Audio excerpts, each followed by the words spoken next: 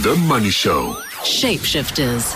Tonight's Shapeshifter is Chief Executive of the Nelson Mandela Foundation. Chief Executive of the Nelson Mandela Foundation is Sello Hatang. How long have you been involved, Sello, with the foundation?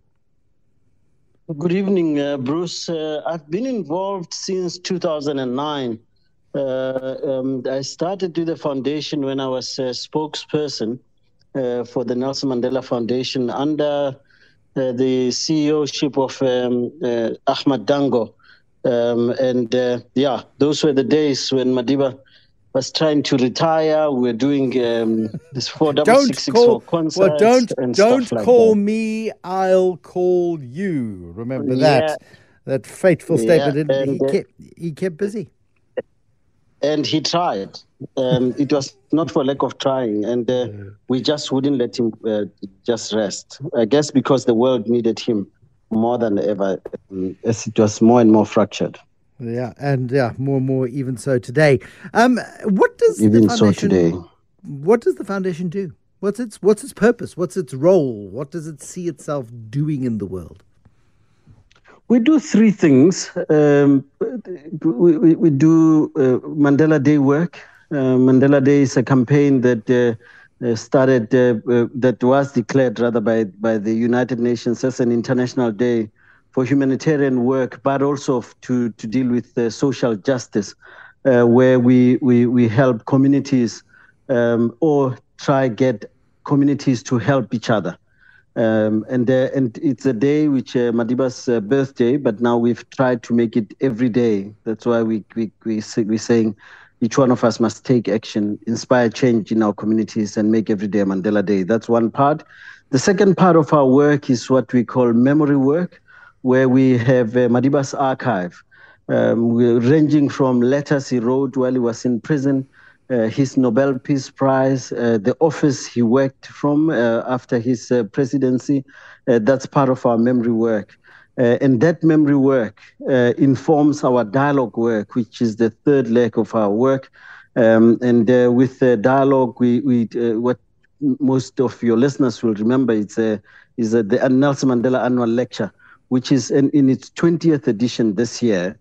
Going to Durban, where we will be addressing climate change.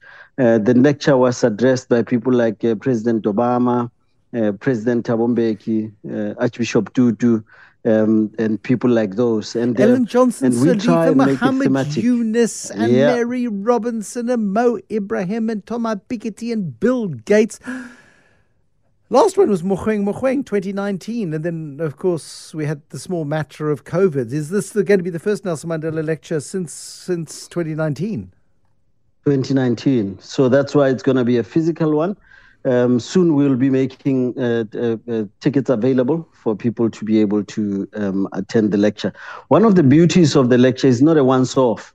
You mentioned Thomas Piketty as one of the people who spoke in 2015. For that lecture, from that lecture rather, he visited Alexandra. After having done this theoretical work, we took him to go and see our poverty head on, where he was facing it in Alex. While across, we took him to Sandton. And he walked out of there, Bruce, stunned by what he saw. He just couldn't believe how you can have two communities just divided by a highway and being that so unequal. And out of that, we then started a program on ECD, where we're looking at early childhood development, because he said for us to break the intergenerational poverty, we must start with a good education for the little ones. Yeah, I mean, that's why we then started that ECD program, which has changed lives. But I mean, just the scale of the issues we face, Sello. I mean, it does not scare you to get out of bed some days, looking at the level of responsibility that is on your shoulders. Because, of course, Nelson Mandela started this foundation himself in 1999. This is his legacy. This is a continuation of his life's work. And that burden of responsibility sits very firmly on your shoulders. You know, yesterday we were turning 23. And for 23 years, we've tried to impact lives, and my predecessors, the likes of Ndate Khetla Shubani, and John Samuel, Ahmad Dango, and I think Sean Johnson, I think all of them tried to change the face of South Africa by using the NMF as a vehicle for that. And I think if I had to answer your question directly, there are days where I feel the weight that's on my shoulders.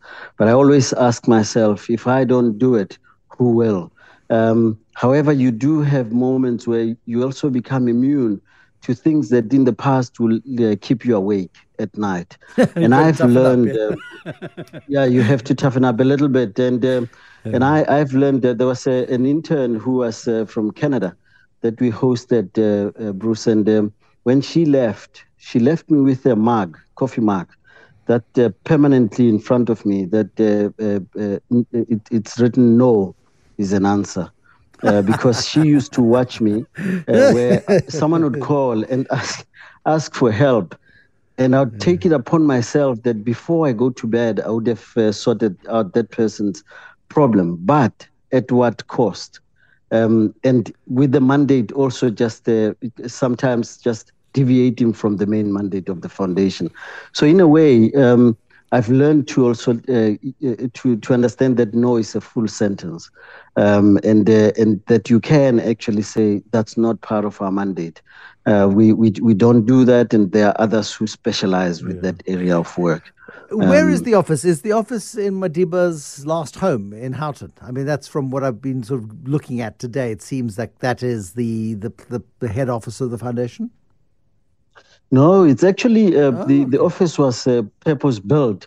In fact, Bruce, the challenge is next time you're in Joburg, I'd like you to come visit us. It's in Houghton, close to Madiba's old home. Okay. And it's about 500 meters away from Madiba's old home. It's interestingly, maybe I should tell you that what we did was the first home in Houghton that Madiba stayed in between 2002.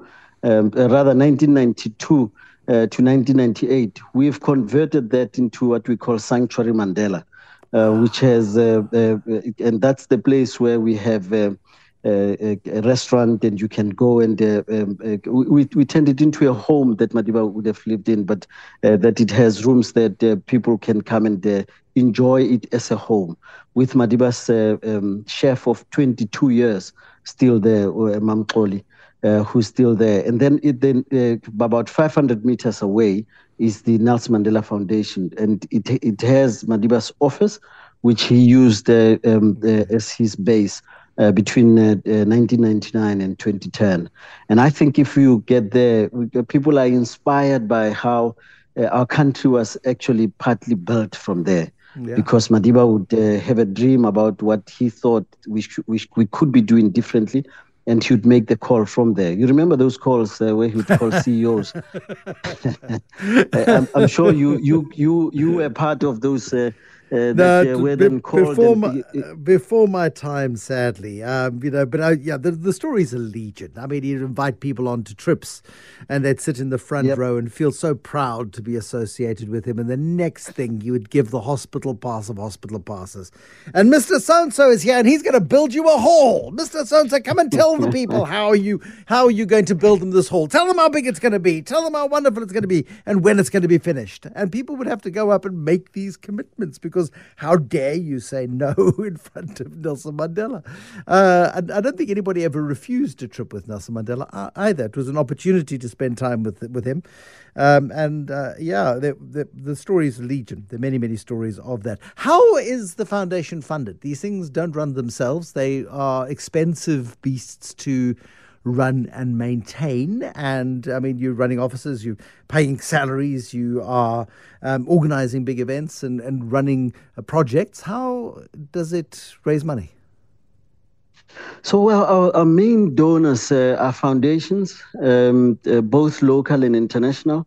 Interestingly, with COVID-19 hitting us in 2020, the trend where we used to have over 70% of our funding coming from overseas, that has changed to be local. that local donors kicked in to help the foundation. And we are really happy that some of our donors, such as IDC, NASPAS, Old Mutual Foundation, those are kind of foundations and institutions that kicked in to help us do the work that we did, that we do now. 2020, we're proud to say that when 2020, the hard lockdown hit, we drove over 25,000 kilometers around the country, managed to help over 100,000 families with food, groceries that are worth anything between 1,000 and 1,500 rand per family. And all that was enabled by donors who came forward. We did a program with Imbumba Foundation and Kolisi Foundation called Each One Feed One. And all those are enabled by generous donors. But also, something we didn't tap onto, Bruce, was to tap into individual donors. We then pleaded with individuals to say, you can make your 50 Rand contribution, it will make a difference.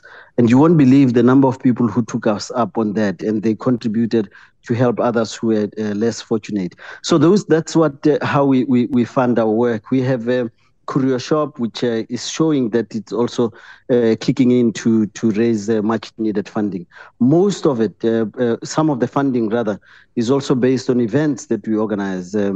So we'll be in New York this next weekend, where we will be trying to then get an event that will be done in 2023 for us to be able to raise the much needed funding from the US. So that's how we make the kind of funding that our budget is just under 50 million per annum. And we have special projects that make it run up to about 70 million if we have been able to raise those funds. And all of it goes back into communities. We help build ECDs at the moment because the president gave us half of his salary for us to be able to do that. So that's the kind of work that we do on the ground. I see that on the South African government website, the Nelson Mandela Foundation is listed. Why is that? Is there a government connection here? You know, the one thing that we pride ourselves with is collaboration. And that's something we don't do enough of, Bruce, where we need to be saying, not creating necessarily that you create enemies across government, between government and civil society, government and corporates. If we were to work together, we'd be able to change lives. We work with social development closely. We work with the Department of Education, basic education and higher education. So we work with the presidency, and we also can be so critical of them as well whenever we think they've crossed a line that shouldn't be crossed. So I think the fear that when you work with particular departments and you identify those individuals within departments who do incredible work, that you'd be failing in your mandate. If anything, it means that we'll do better because you can be critical because you are friends and you want to hear what friends say about your work. So the Colin Mashawana Foundation and us, for example, with Old Mutual Foundation, we did something with social development where we went into KZN and helped rebuild lives that were destroyed by the floods. But that can only be enabled if we work together collaboratively. Absolutely. Sello Hatang is the Chief Executive of the Nelson Mandela Foundation. More with Sello in just a moment. The Money Show. Shapeshifters. Wrapping up with Sello Hatang, Chief Executive of the Nelson Mandela Foundation. He's told us that he carries the burden of the legacy of Nelson Mandela on his shoulders. But what's your average day include, Sello? I mean, are you hustling? Are you going out and talking to donors and constantly pressing the flesh? What is the average day in the life of the CEO of the Nelson Mandela Foundation? It involves making calls to potential donors, reaching out to those that I would have met previously. Last week, we had a golf day and a dinner, what we call the networking dinner the following day in Cape Town. And what happened was out of that, you'd have a list of 30, 40 people that have said that they would help in some way. And then I have to follow up with my team, obviously, not just me. With my team, we follow up to say, you had said we could collaborate on this. What does that look like? How do we then claim that so that we can then further the legacy of Madiba? That's the first thing. But secondly, I try at least once a month go into a community, one of our beneficiaries or those who will be beneficiaries in future, visit them, because it's only when we are connected to those communities that I need that we don't lose sight of why we do what we do. And with that once a month, it's incredible what I find as I drive, because I would be driving, for example, a few years ago in Limpopo, we were offering a library to the school, and the school turned it down. The principal turned it down, and I thought, who turns down a library? I drove to the school, and the kids were coming out of the field, basically having relieved themselves. And the principal said, instead of a library, I would like you to please help us with the toilets, and this so that they are safe. One of these days, one of these children will be raped in the field, and I wouldn't be able to explain how. So by the time I got back to Johannesburg, to my office, I had raised the funds to help with that. So it's that's the kind of work that keep me going, because you then stay in touch. I try to also have a moment where I can also connect with the team, where I would sit with each team member as a collective, so that I don't lose touch of the organizational heartbeat as well. And I think that's what we tend to, I guess, if you are a CEO of a big organization, much bigger than ours, most of the CEOs don't even know any of the employees. So I try to be connected to and understand the heartbeat of the organization through the eyes of the employees. Sello, we must leave it there, unfortunately.